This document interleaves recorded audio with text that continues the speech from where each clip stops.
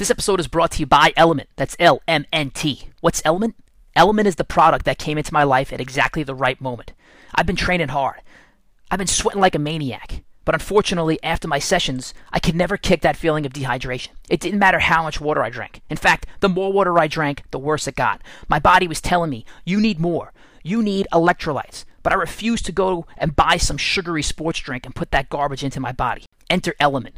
What's Element? It's a tasty electrolyte drink mix. That's right, I said tasty. They have 7 different flavors. My personal favorite is mango chili. But most importantly, it's got no sugar. It's got no gluten. It's got no garbage. There's got no guilt. Take it. You'll feel better. You won't feel like a bum after you drink it. You won't feel any guilt after taking it. To get your Element today, go to drinklmnt.com/George Mahoney. Again, that's drinklmnt.com/George Mahoney. Get yours today. Welcome to another episode of the Mahoney Advanced Training Podcast. Once again, I'm going to be giving you 6 tips and tricks to make you more efficient and effective in the weight room, the boardroom, and on a football field. And I'll be giving a recap of what happened at this weekend's Tag Team Challenge. So, tip number 1, it's an exercise tip, and it has to do with, specifically with the volume of sprints that you do over the course of a week. Because our simple rule is to sprint as often as possible, as fast as possible, as fresh as possible. So in your mind, you would think, all right, that I should sprint every day. As long as I don't get tired, I'm good. But there's a big but there, right? So there's got to be a cap on this. And I think this is where our crew got a little messed up with these sensors that we had from Freelap because we just became addicted to beating the time. There's got to be a cap on how many sprints you should be doing at top end speed.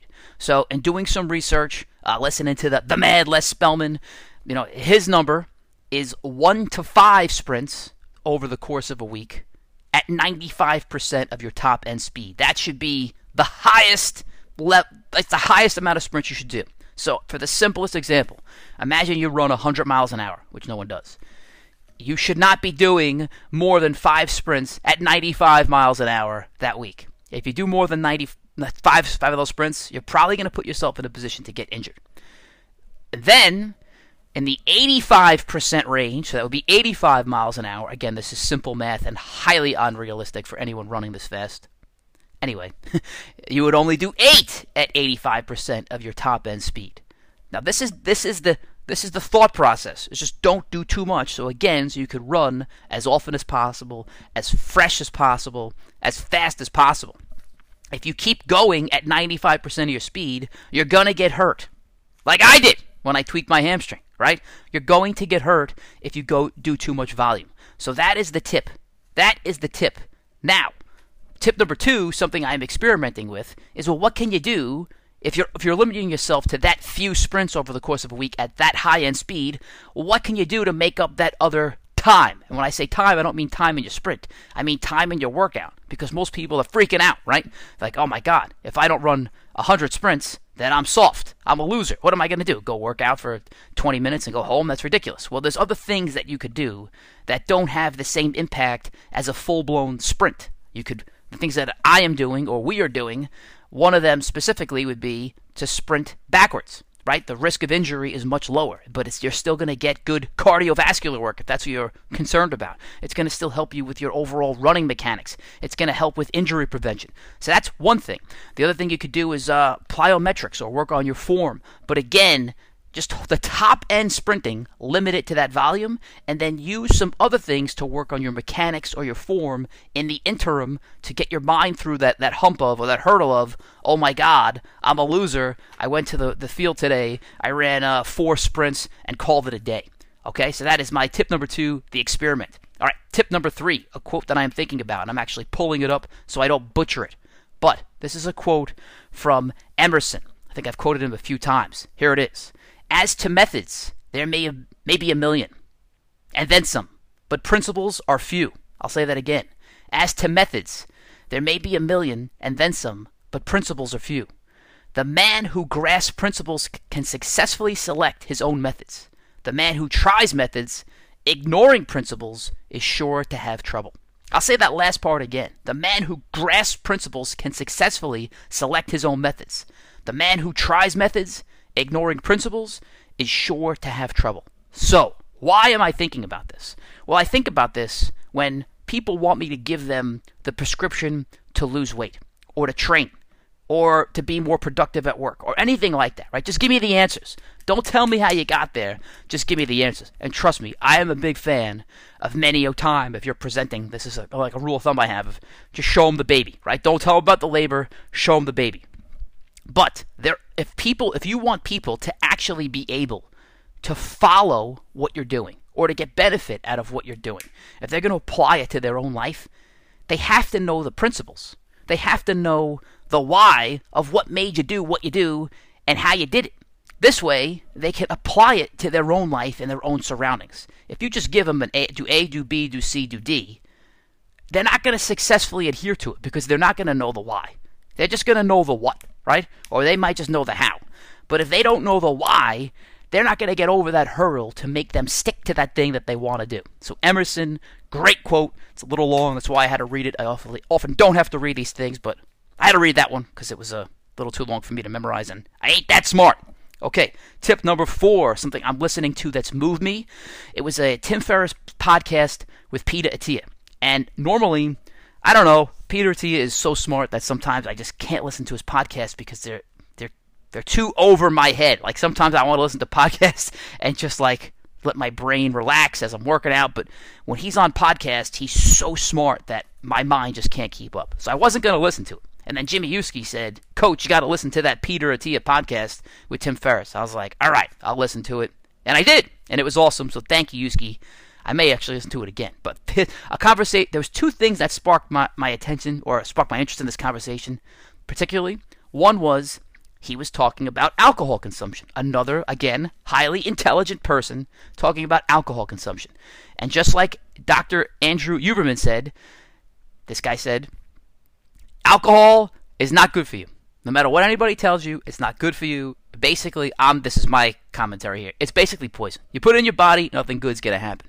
So what he says, he said, I'm not going to not drink, but I'm going to actively control or count the amount of drinks that I'm going to have over the course of a week. And let's say his number's 7. So he makes sure that he's having 7 drinks over the course of the week, and it's probably far worse to have 7 drinks in one day than to space them out over the course of the week. Again, he knows full well and good that all 7 of those drinks he's having, none of them are doing any good for his body. And he said that the couple of things that he likes to do is not have drinks right before bed. So he tries to have like 3 hours before he goes to bed so he can sleep better and improve his sleep quality. But he really is weighing out the impact of the drink versus the social setting that he's in. So if it's worth it, he's going to do it. If it's not worth it, he's not going to do it. Also, what he said, which is definitely not me, he said, not the way I was brought up, he said if he's never going to have a drink he doesn't like. So if he's going to have a drink, he better like it because he can't waste one of those 7 drinks on a drink he doesn't like. Now, in the Mahoney household, you ate or drank anything you were given and you finished it. Like, my mom would sit at the dinner table with my sister for hours and hours and hours to make her eat whatever was on her plate. So you finished what you got. So that's a big problem I have. I am a finisher. If somebody hands me a meal and I hate it, I'll have it. If hands me a drink and I don't like it, I'll have it because I just got to do it. So that was one thing in the conversation that I really liked. The second thing in the conversation, the whole point was he wrote this book on longevity, how to live a longer, healthier life. It's not good to live to be 100 and you're in pain all the time. So you want to live a long and healthy life. And 2 of the best things that he said you could have to live a long and healthy life, and he said the good of this often, or maybe almost always, out-trumps the bad of other things. So the bad of other things could be you smoke, you live a sedentary lifestyle, you eat garbage. That's bad. But the good of these 2 things can outweigh all the other stuff. 1 was to have a high VO2 max, and 2 was to be strong. And I was like, this is great. Like, this is right up my alley here. Not that I do a lot of the other bad things, but I really love the fact that this guy is saying that it's not just about abstaining from stuff, but that being strong and being fit will often outweigh all the other bad things. So people, if you're listening to this podcast, you're in the right place because it's going to help you live a long and healthy life. Also, he says at the end that it's really also about having mental clarity in your mind, like being emotionally strong and healthy. So hopefully there's some tips and tricks that go on in here that'll help you too. I don't know. Hopefully it helps. All right, tip number 5, a productivity tip. I've talked about this one before, but I'm going to talk about this one again because this is something that hit me this week. It's not just how you do things or what you do or why you do them. The other thing is it's when you do them. So for me, my when is really important. This is for me. I think it's for most people, but I don't know if people have looked at it as much as I have. The when part is when I wake up in the morning, I want to do my tasks that do not involve creativity. I want to get up and do, like I have a list. These are the 3 things I have to do, and I'm going to do them. Bang, bang, bang. So those are the 3 things that I need to do, or else my day is a failure. And those are usually tactical work that I'm doing. I already know what I need to do. I just have to actually go out and do it. It's also part of why I have a morning routine. I don't have to think about it. I just go and I do it, and it gets me set up to get on my path to do those things. I don't want to have to be creative. Now, hopefully, you're in a job where you have the flexibility where you could do something creative. Because for me, then, in the afternoon, that's when I want to be creative. So, for example, if I take it into my work life, in the morning, I'll work on calculations. I'll work on tactical work that I need to do of like looking at where like status reports and figure out what needs to be done. I do that in the morning. In the afternoon, that's when I would develop my presentation to help tell that story, or maybe a motivational speech, or something to that extent. In a football world, maybe in the morning, I will be working on taking the notes that I've jotted down and more properly putting them into like my little black book of secrets for football so that they fit into a particular space. In the afternoon, that's when I would brainstorm on when I would do something like creating new football plays, thinking about motions that would get a defense messed up, thinking about shifts on defense that would get an offense messed up. I would do that stuff in the afternoon. So again, in the morning, do your more tactical work. In the afternoon, do your more creative work. I believe that's how our brain is wired. I think it comes from a book called When by Daniel Pink. I could be wrong, but again, just think about not just the what, the how, and the why, but think about the when. Could be just as important, if not more important. If you have team meetings with your team or your staff, again, and if you want them to brainstorm, in the morning is probably not the best time to do it. You want to do it in the afternoon. If you're working across multiple time zones, I got nothing for you. I don't have that answer yet. But if you're all working in the same time zone, afternoon is better than first thing in the morning to brainstorm. Okay, tip number 6, the weirdest thing I saw all week. This is probably the greatest thing I saw all week. But after our challenge this week, our guys they slapped hands. It was like after a high school football game when the teams line up and they slap each other's hands. These guys respected each other, how well they did this week's challenge so much that they did a hand slap. We've never done it. I don't know if we'll ever do it again, but I was actually quite amazed by this. All right. You know what? I'll go back to one more thing. Another tip number 6, the strangest thing I saw all week. This might be the greatest thing that ever happened in advanced training history. It has nothing to do with training. This has to do everything with having a little... Well, I'll tell you the story. There was a guy named Mike Murphy, and it was March 30th, and we had a 5:15 a.m. workout. Now, Mike Murphy would come to these workouts in freezing cold. I don't know why. With just shorts and a t-shirt, no sleeves, and he'd walk into the gym screaming like a maniac at 5:15 a.m., and people would think he's a complete and total loon. And he was! And he would get everybody hyped up, and it would be awesome. But I mean, we worked out at a public gym. It wasn't my gym. So the regular people just trying to get a normal workout in, like, who is this maniac coming in? But that's the type of guy you need in your program. Anyway, one day, I think it was like March 30th, he happened to miss a workout. He slept in a little late. Happens to everybody. It's 5:15 a.m. The guy's in his 20s. What do you expect? Anyway, 2 days later, I decide that I'm going to text him and tell him he missed a workout that he, in fact, did not miss. There was no workout. I said, Mike, you missed again. Sorry, you're out of the program. It's been a good run. The guy was devastated. Well, 2 days later happened to be April 1st. Great April Fool's prank on Mike Murphy. Thank you, Coach Mahoney. But the best part is that every year, I try to do it. Every year on April 1st, I send him some ridiculous message of how he's a disgrace to advanced training. It's a thing we keep going on. But you got to have a little bit of fun in what you're doing. I'm just thinking through. I think Dr. Tom also did something like that to Joe DeFranco, reading out his blood work results, telling me he had something horrifically wrong with him, and then did an April Fool's prank on him as well. So, I won't say what I did to my guys yesterday because it wasn't nearly as good as what I did to Mike Murphy, but you need to have a little bit of fun in your training too. It can't just be the grind every single day. But speaking of the grind and the challenge, now let's get to what happened at this weekend's Tag Team Challenge. Actually, before I get to that, I got to say that this workout, I don't know why, the actual workout itself. So what we do, we work out. We train together. Then we have a tag team challenge. Then we have a head-to-head challenge. This weekend's workout appealed to a lot of guys in our group. I can't tell you the why. I don't know why. Sometimes they work, sometimes they don't. To me, I believe that this is an art. I've often joked that if you mess up my workout, you're throwing paint on the Mona Lisa. But I truly believe that programming is an art. And there's got to be the art of how do you keep your guys healthy? How do you make it effective so they get faster or stronger, whatever you're looking for? And then how do you keep them engaged or entertained, right? There's a fine line between all three. And in the middle of all this, like I guess the engaged and entertained is also like the intensity that's going on, right? Like the emotional intensity of what's going on. So, and it's never perfect. Every one of these things is an art. In fact, when I write my workouts, when I write the training up, I do it in the afternoon because I think it's a creative thing. I take a lot of pride in what this is. And the weather and the field conditions, when you train outside, always impacts the quality of that workout. So I usually have like a plan A, a plan B, and it just like, there's a lot of thought that goes into this. So when people give feedback on the workout, I definitely take it to heart because, again, I feel like it's my job as their trainer to make them have a great experience at every workout they have. Again, physically, so that they don't get hurt, physically, so that they get better at what they're doing, and then mentally, so that they're excited, entertained, engaged, whatever, I don't know, right? Those are the three things I'm looking for. If you can get 2 out of 3 in there, you're usually doing a good job. If you get all 3 in there, you've had a masterful day. And I've broken a lot of eggs.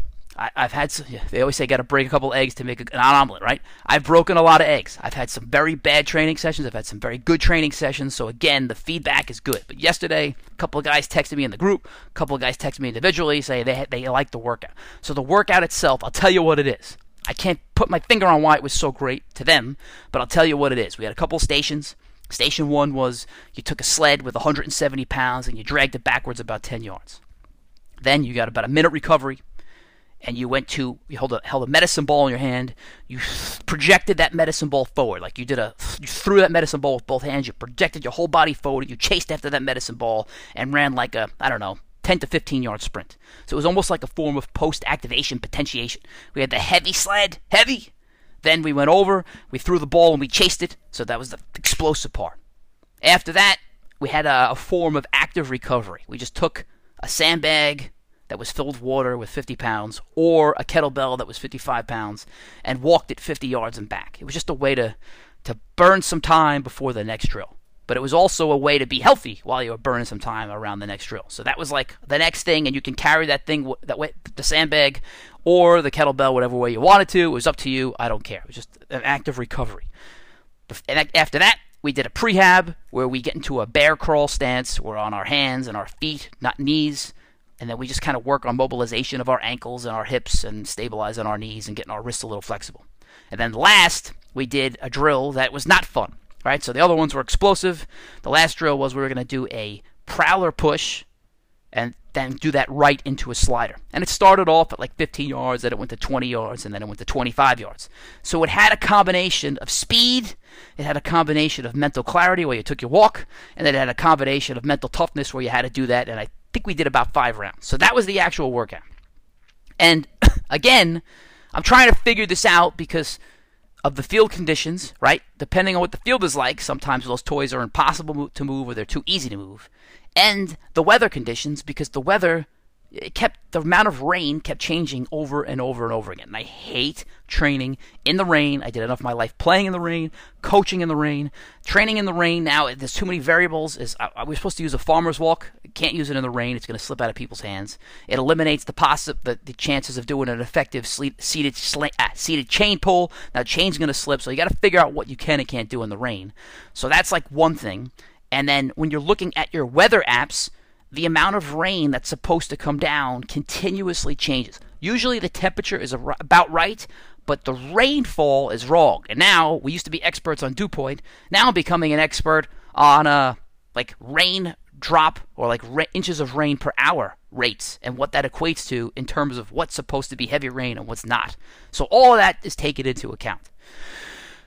Which now leads me to, okay, you got your artwork of the workout, but there's also artwork of the challenge. So to come up with this tag team challenge, how is it fair? How does it fit with the conditions of the day?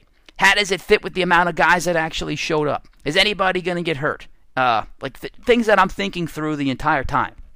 So I had a couple of plan A's and plan B's, but legitimately, and Uski says, coach always makes the training up on the fly. He makes it up while we do it. I don't. I write it down. I think about it for a long time.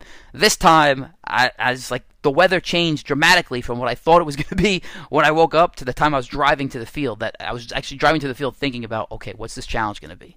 Then, as we were training, I'm counting how many guys are, okay, what's the challenge going to be? I had an idea, but I couldn't fine-tune it. So anyway, I was setting up the challenge for the group. I even set it up wrong, had to reset it up, and these guys could clearly see that I was kind of making it up on the fly, but I was piecing together. I didn't have time to write this thing out as I was driving there, but I pieced together what the challenge would be. So here, without further ado, here was the challenge. We were going to put a guy, it's a 5-length challenge, because it was 2 teams of 5. First time we've actually had an equal amount of people on both teams. So Bear Island, these guys travel in groups, right? They're either all there, or they're all on Bear Island. So this week, Bear Island, which I think has 11 guys, 6 of them not there. They're on Bear Island, so they have 5 guys. Then the Flayed Men, they finally get 5 guys there. And their 5 guys are all good. So it's good. When they get the guys, they're good. Their prescription to winning, somebody even said it afterwards, was, hey, our formula for winning should be, we just got to show up. Yeah, it's that simple. As Coach Malice used to say, just show up. Anyway, so here's the challenge. It's a 5-length challenge. Person number 1, they're going to put their hands on a medicine ball, and they're going to get to the top end of a push-up position where their arms are fully extended, and they're going to do a 30-second push-up hold with their hands on a medicine ball. So now the reason that's harder than a regular push-up hold is that they have to stabilize their body on this medicine ball, which can shake. After 30 seconds, I give them a go. They get up, they grab a sled that still has 170 pounds on it, and they're going to backwards drag that sled 20 yards.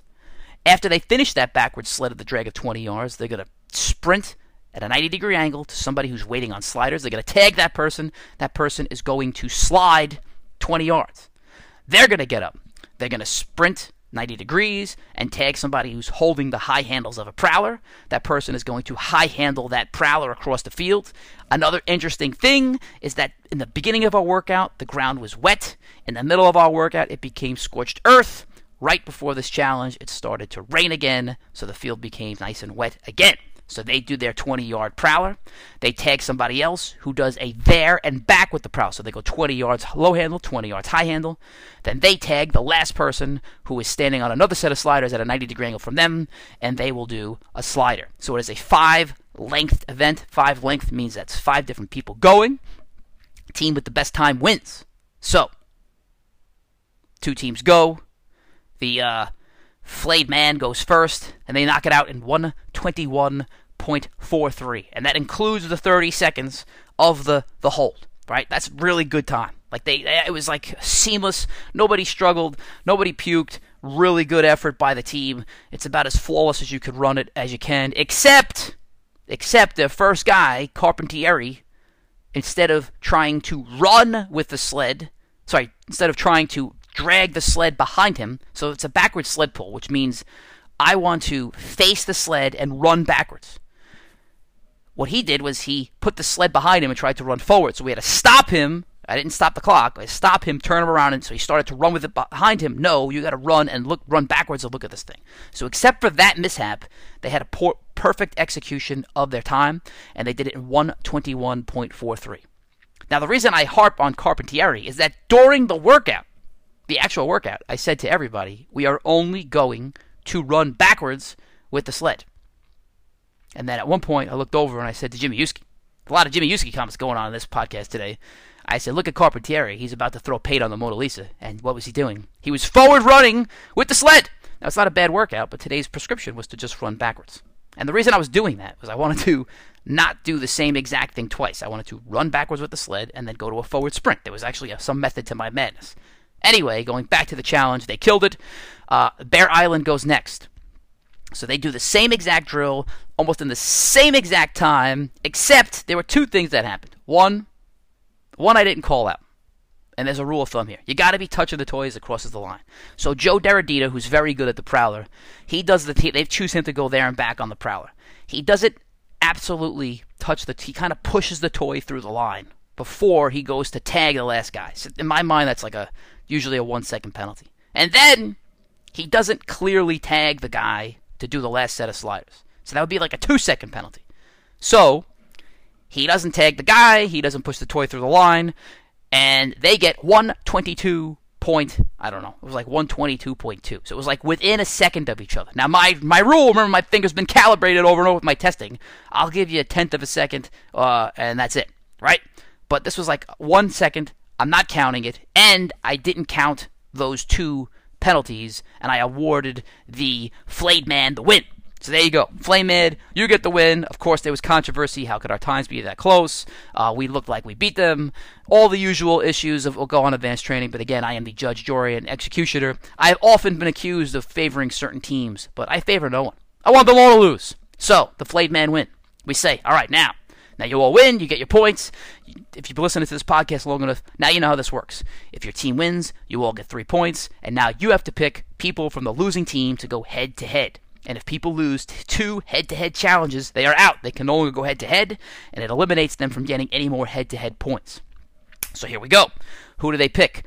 Matchup number 1, they pick Jimmy Yuski to go against Joe Deradita. Good. I think it's a good idea. I don't know if I want to say why, what their strategy was, but I'll give you what my strategy is. Joe Deradita, he's the top dog right now. He's got the most points. They want to get this guy out, right? But also, Jimmy Yuski, he's got a loss. Maybe they get this guy out. Jimmy Yuski, I think he is the only 2-time challenge champ. So this is good. Whoever loses, they're knocking one of these guys out of these head-to-head challenges. So Yuski, what we did was, we're going to do the same exact challenge, one person, except I am not a madman. I am not a mean guy. I didn't make it 20 yards length this time. Now we broke it down to 10 yards. Thank you very much, people. So now everybody's going to do the same exact drill, but only 10 yards in length versus 20 yards in length. So Yuski goes first and puts on what I would call a flawless performance. He does it in 1 minute, 11 seconds, completely and totally sick. Deradita goes, and I gotta say, I think you put a big dude, this guy's an offensive lineman, I think he's the only offensive lineman in our crew, and maybe one of the only offensive, of the hundreds of guys who have been through advanced training, we might have had like 20 that were offensive linemen, so he's a big dude. I think the intent of doing the medicine ball hold, maybe I should have said this before you go, was to wear you out, right? It wasn't to do anything else other than wear you out. So wore him out, and he looked a little slow when he got up out of that medicine ball hold and got into his first set of sliders. But he recovered too, but he finished it in 1 minute and 24 seconds. So Yuski beats Deradita by 13 seconds. Deradita he's still number 1 in points, but he now has 2 losses, and now he's officially out of head-to-head challenges. So he's still ranked number 1. If the season ended today, he's got a bye. He's the number 1 seed. So if his team keeps winning, that's what he needs to hope for now. His team needs to keep winning, or he's not going to have these head-to-head challenges to give him more points. Now Yuski gets his win. He only has 1 loss, and he's able to stay in these head-to-head challenges. So good job, Jimmy Yuski. All right, team number 2, which has now event number 2, which is now becoming the most heated rivalry in advanced training. You got Rob Wallen versus Steve Armato. This would be the 5th time that these guys have met up in the last 2 years. And at this point, it was a 2-2 record. Armato won 2, Wallen won 2. And this year alone, Armato beat Wallen. Armato handed Wallen his only loss of the year. So Armato goes first, and Armato's a guy who, I don't know if you remember the Tough Man video from last year, but he's in many of the clips of the Tough Man video. Not performing. He is at the end of his own Tough Man competition, laying there, physically unable to move. So when someone else finished their Tough Man, at the end of that clip, you will see Armato laying on the floor, again, physically unable to move. Because he gave it everything he had, but this guy had not trained with us for a long time. Even though he's the first guy ever in advanced training to be on a YouTube video, he made the advanced training documentary. He's an advanced training guy through and through. He's like an OG. But he hadn't trained with us for a year, so he had to get the cobwebs out. So he goes, and he annihilates this drill. Like, again, I just feel like every week, this guy is just getting better and better, and he keeps putting on his own best performance. So he knocks it out in 1 minute and 17 seconds. Now look, Jimmy Yuski gets a 1 minute 11 seconds, but we're not comparing him to Yuski at this point. We're comparing Armato to Armato. And again, this is a guy that was in the end clip of everybody else's freaking tough man. He was at the end of it because he was exhausted and couldn't get through it. And it was that way with other workouts during the season.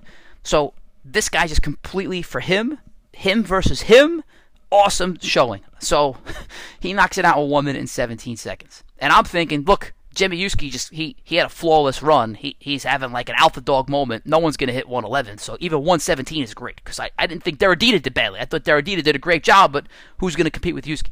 So Wallen's about to go. I scream across the field like, come on, Wallen, what do you got? And I'm thinking in my head, I'm just doing this for fun here because Wallen's got no shot. Like, I walk up to Wallen, I'm like, Wallen. I said, I won't say what I said to Wallen. I'll say what I said. Nah, I won't say what I said to Wallen. I was just trying to get in his head, to get him motivated, to get him to go. But again, I'm thinking, Wallen, you got no shot, man. Like, the performance that Armato just put on, it's over. I'm thinking, and I don't know if he was thinking that, because again, Armato looks so good doing it. If I was going after Armato, I'd be like, I lost. I don't know what was going through Wallen's head, but I know what went through Wallen's body. And he finishes it in 1 minute and 14 seconds. And to be honest, when he started, he didn't start off that great. Like, he got out of the med ball hold, and he pulled the sled back a little slow, and his first set of sliders were a little slow. And then he just kept getting faster and faster and faster and faster and faster and faster and faster. And they were at about the same point when they got to the last slider. And then Wallen, I use this term a lot, and I'll keep using it a lot, and I'm using it again right now. He looked like he was shot out of a cannon. He got on the sliders and boom! He finished the last slider so fast that actually cut off those 3 seconds between him and Armato, and he finishes in 1 minute and 14 seconds. And what he did on that last length was that he put his feet on the sliders, shot them backwards, and he already gained like 2 yards before his hands ever hit the ground. He kind of just, poof, like a ninja, fell to the ground and gained 2 yards without even moving. Now, one thing about this Wallen guy is that for the last, I don't know how many, I'd say years, got to be a couple of years, he's been the slider guy on Thanksgiving Tag Team Challenges.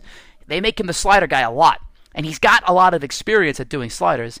And I know that he's always trying to beat me on the clock. I know he is. So when he's the first guy in a slider length, he doesn't wait for me to say go or when you're ready. He just goes trying to beat that time.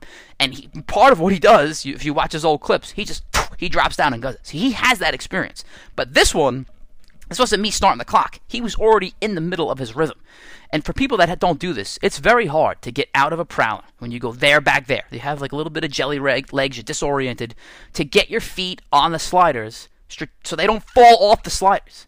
So for what he did, it was nothing short, in my mind, of miraculous that he got his feet on the sliders, they didn't fall off, and B, shot them backwards, and C, he already gained 2 yards before he even got his hands on the ground. So Wallen, heroic effort, and Armato afterwards was like, I'm angry because, not because I lost, but because I gave everything I had and it wasn't good enough. Armato, no, man. Like, I get it. I think the same thing, too. I'm like you, we're of the same mind, but as your coach, I'm telling you, no.